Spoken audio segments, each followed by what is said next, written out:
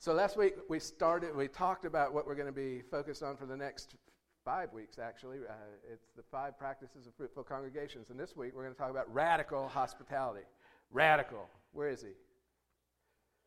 Be rad.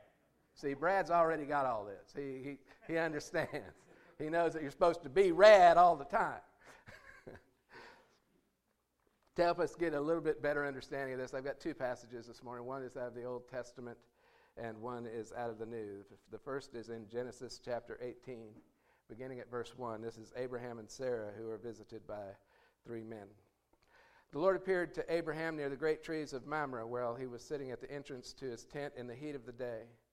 Abraham looked up and saw 3 men standing near. When he saw them, he hurried from the entrance of his tent to meet them and bowed low to the ground. He said, "If I have found favor in your eyes, my Lord, don't pass your servant by. Let a little water be brought, and then you may all wash your feet and rest under this tree. Let me get you something to eat so you can be refreshed, and then go on your way, now that you have come to your servant." "Very well," they answered, "do as you say." So Abraham hurried into the tent to Sarah. "Quick, get 3 seahs of the finest flour and knead it, and bake some bread." I'm not a baker.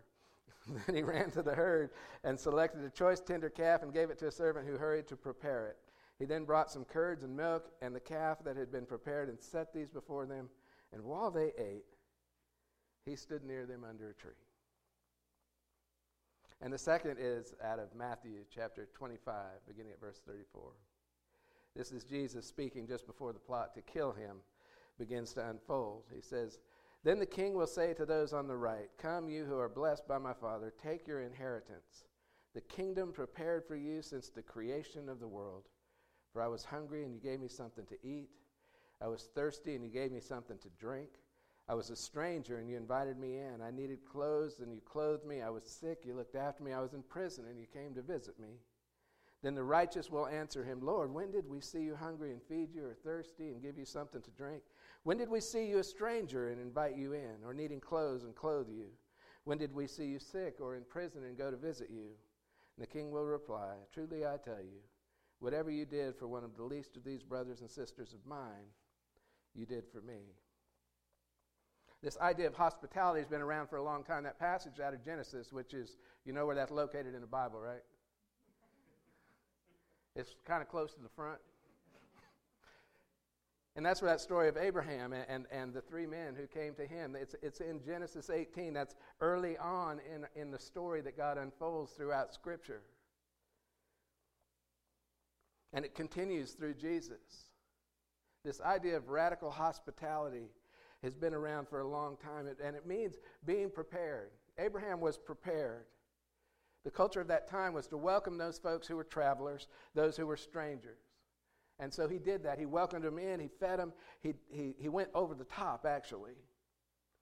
And from the Old Testament to the New, the Bible tells about God's invitation into the kingdom. This is what Abraham, he was inviting him into his home.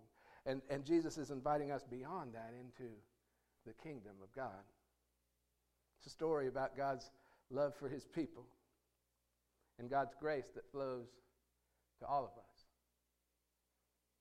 even to me. The Jews understood this because they had been in captivity. They were in Egypt, and they were slaves, and they had been redeemed and rescued from that and set free. And so throughout the Old Testament, we see this admonition to take care of the alien, to look out for the foreigners, stop and take care of the sojourner. Jesus was a part of that culture, and so he understood the cultural practice when he said, take care of those who are hungry and those who are sick and those who are naked and those who need to be cared for because they can't care for themselves. It was part of a continuation of the Old Testament to the New Testament culture that we hang on to. But he added something, as Jesus tends to do. He added, because if you do it to the least of these, you do it for me. How transforming would that be if we lived that out? Everywhere that we went, every person that we meet, we see them as Jesus. So that when we're interacting with them, it's no longer me with Noah, it's me with Jesus. Don't let it go to your head. It's not me and Carol, it's me and Jesus. What if we saw people in that light? What would that do to the interactions that we have? Would they stay the same? What if it was somebody I didn't like and I still saw them as Jesus? Sorry, I can't go to any of you. I love you all. See, the early church grasped hospitality. The early Christians knew what it meant to take care of it. The song has it so right. They will know we are Christians by our love. And they knew what it was like to take care of one another because they lived in a time and a place where there was great persecution of the church. That their lives were literally in danger for being a Christian, for following the way. It's still going on in some places in the world, particularly in the Middle East, where if you say you're a Christian, your life is in danger. And they live with that every day. And the early church fathers talked about this. St. Augustine, he said this in one of his sermons. He said, "Acknowledge the duty of hospitality.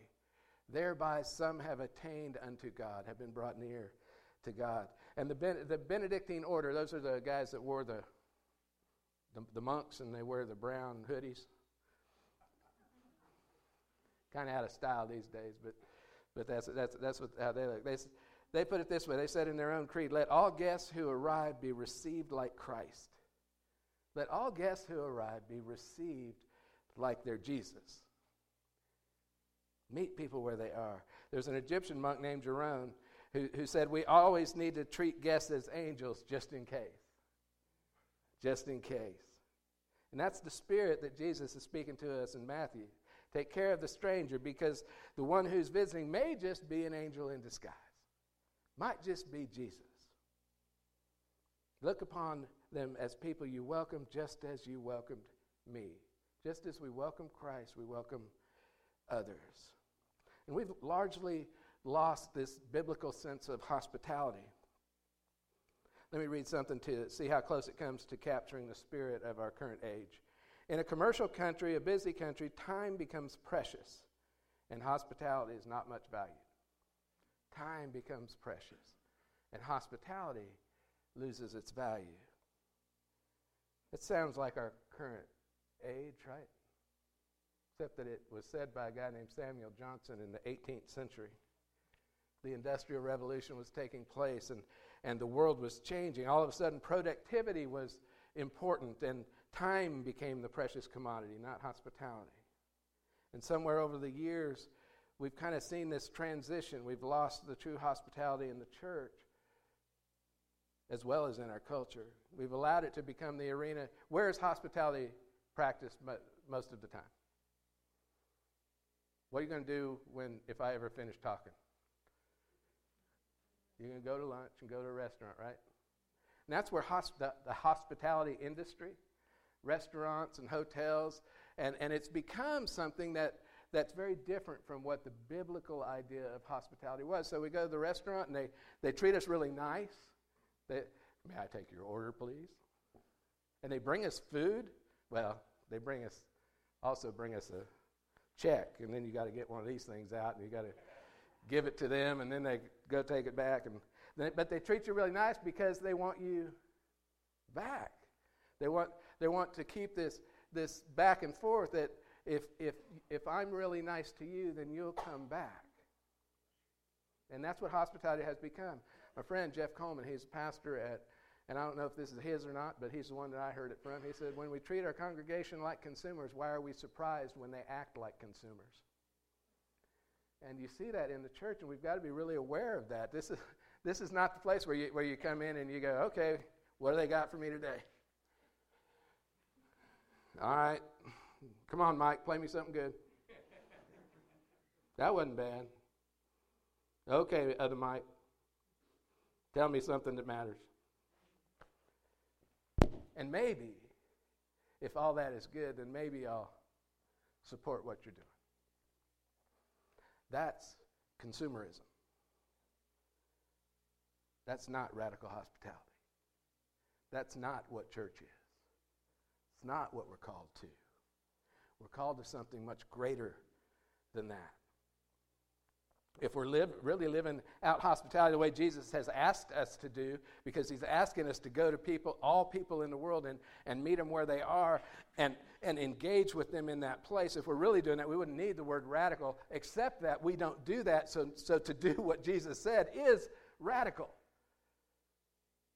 Because really it's hospitality, except we don't do it, so we got to go the extra step and call it radical hospitality so that we can be rad like Mr. Davis. Radical hospitality. Treat everybody like they're Jesus. I was a stranger and you welcomed me. Matthew 25:35. Paul, in his letter to the Romans 15:7, welcome one another just as Christ has welcomed you. See, Christ welcomed you and me into his kingdom. Do you ever just get awestruck by that? The creator of all says, come on, come into my kingdom. What we need is a sense of being overwhelmed by what that is and what that means.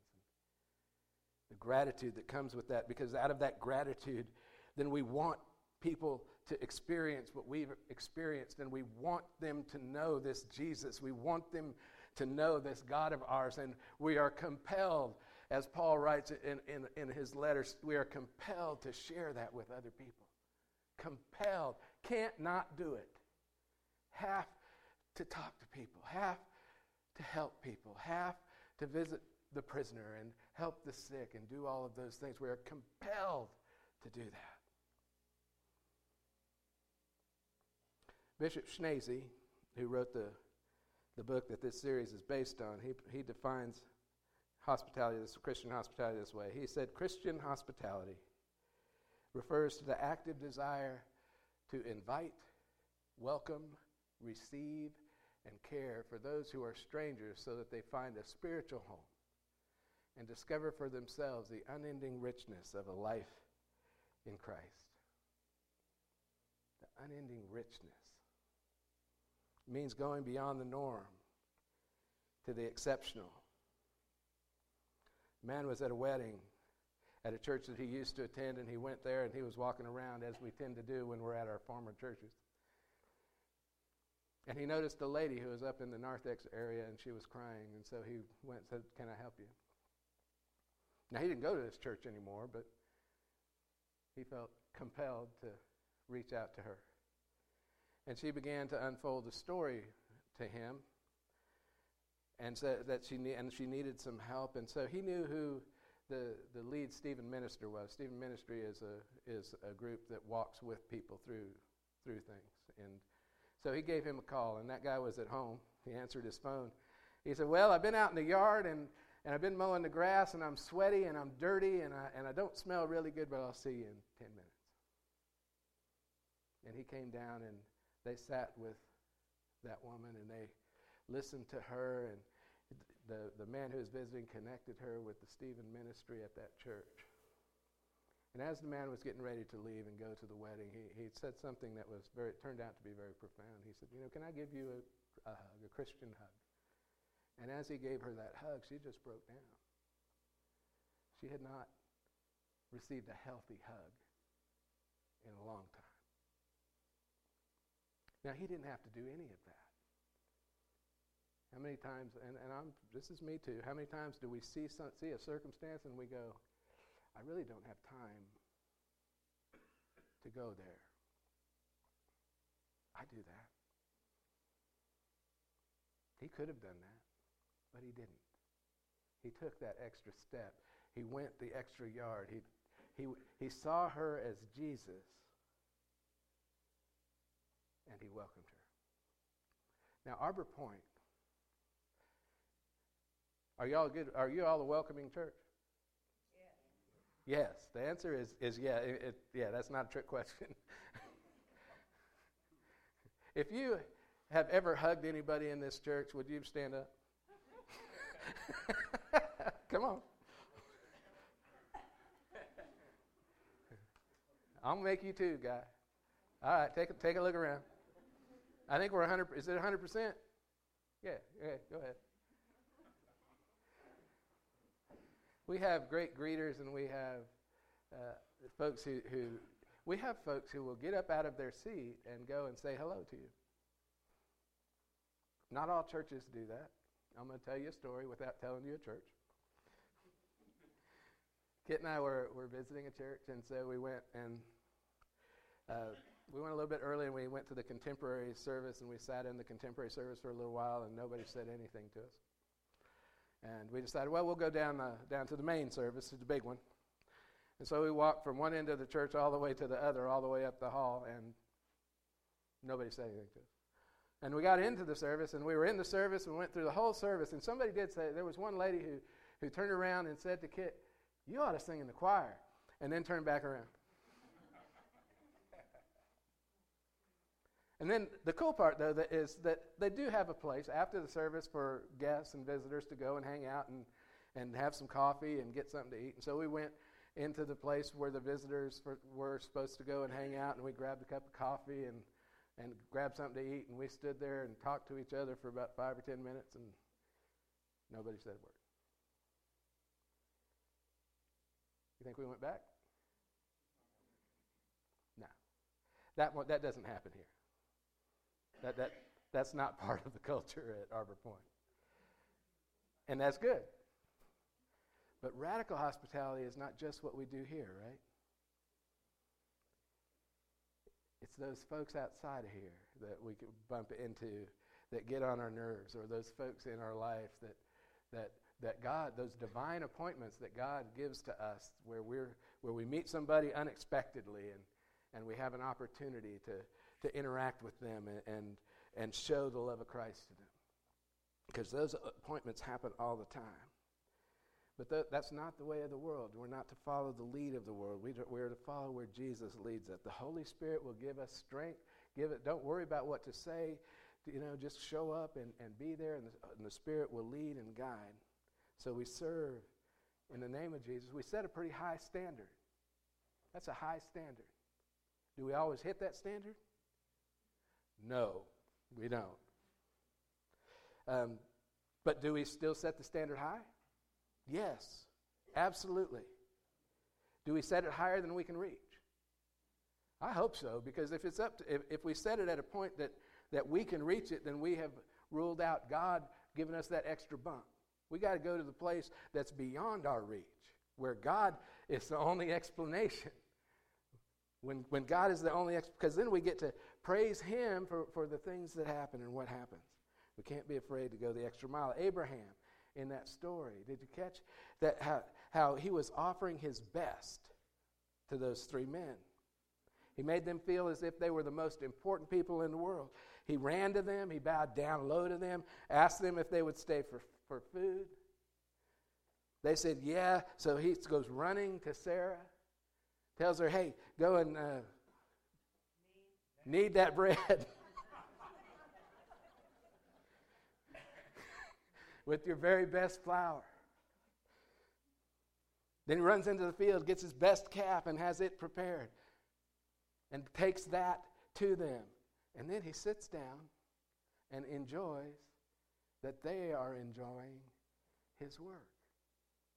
That's radical hospitality. It's radical hospitality. Jesus is ready as well to provide that same meal to each and every person who's invited into his kingdom. And let me tell you, if you have never accepted Christ as your Lord and Savior, we're going to do communion and we're going to close. But just know, if you want to rededicate, if you want to accept, I'm always available up here to pray with you, to meet with you. That invitation is for any of us in this place. I don't think often enough I stand up here and invite you into relationship with Jesus Christ. And I don't know, if you look around, it's a lot of familiar faces, and it's probably that folks are in good shape, but I still want to make the invitation that you are not in this alone, and that Jesus wants to walk with you in it. He invites us. There's a painting, and it's kind of a cool painting. It's Jesus at a banquet hall, and there's this guy outside who doesn't belong in the banquet hall. And Jesus is saying, come on in. Really, come on. And it's almost like the guy's saying, me? I don't belong in that hall. What are you doing? Look at that. That's like food and all kinds of stuff going on in there. And Jesus is saying, come on. You're invited. You're invited into the kingdom of God. You are welcome in this kingdom of ours. Jesus wants us to invite people into the kingdom. He wants us to have a welcoming spirit and to be available, to be willing to take people, to bring them with us, to take them as far as they could possibly go. There's folks just waiting for that invitation out there, just waiting. This week, you're going to encounter someone in your week, somebody who needs that invitation. Stay aware. Stay aware. Be hospitable. Remember, Jesus made a place for you. Jesus made a place for me. And he has a place for them as well. He's asking for us to be his servants, to make a place for others in the kingdom so that we can say this: welcome to the kingdom of God. Welcome to the kingdom of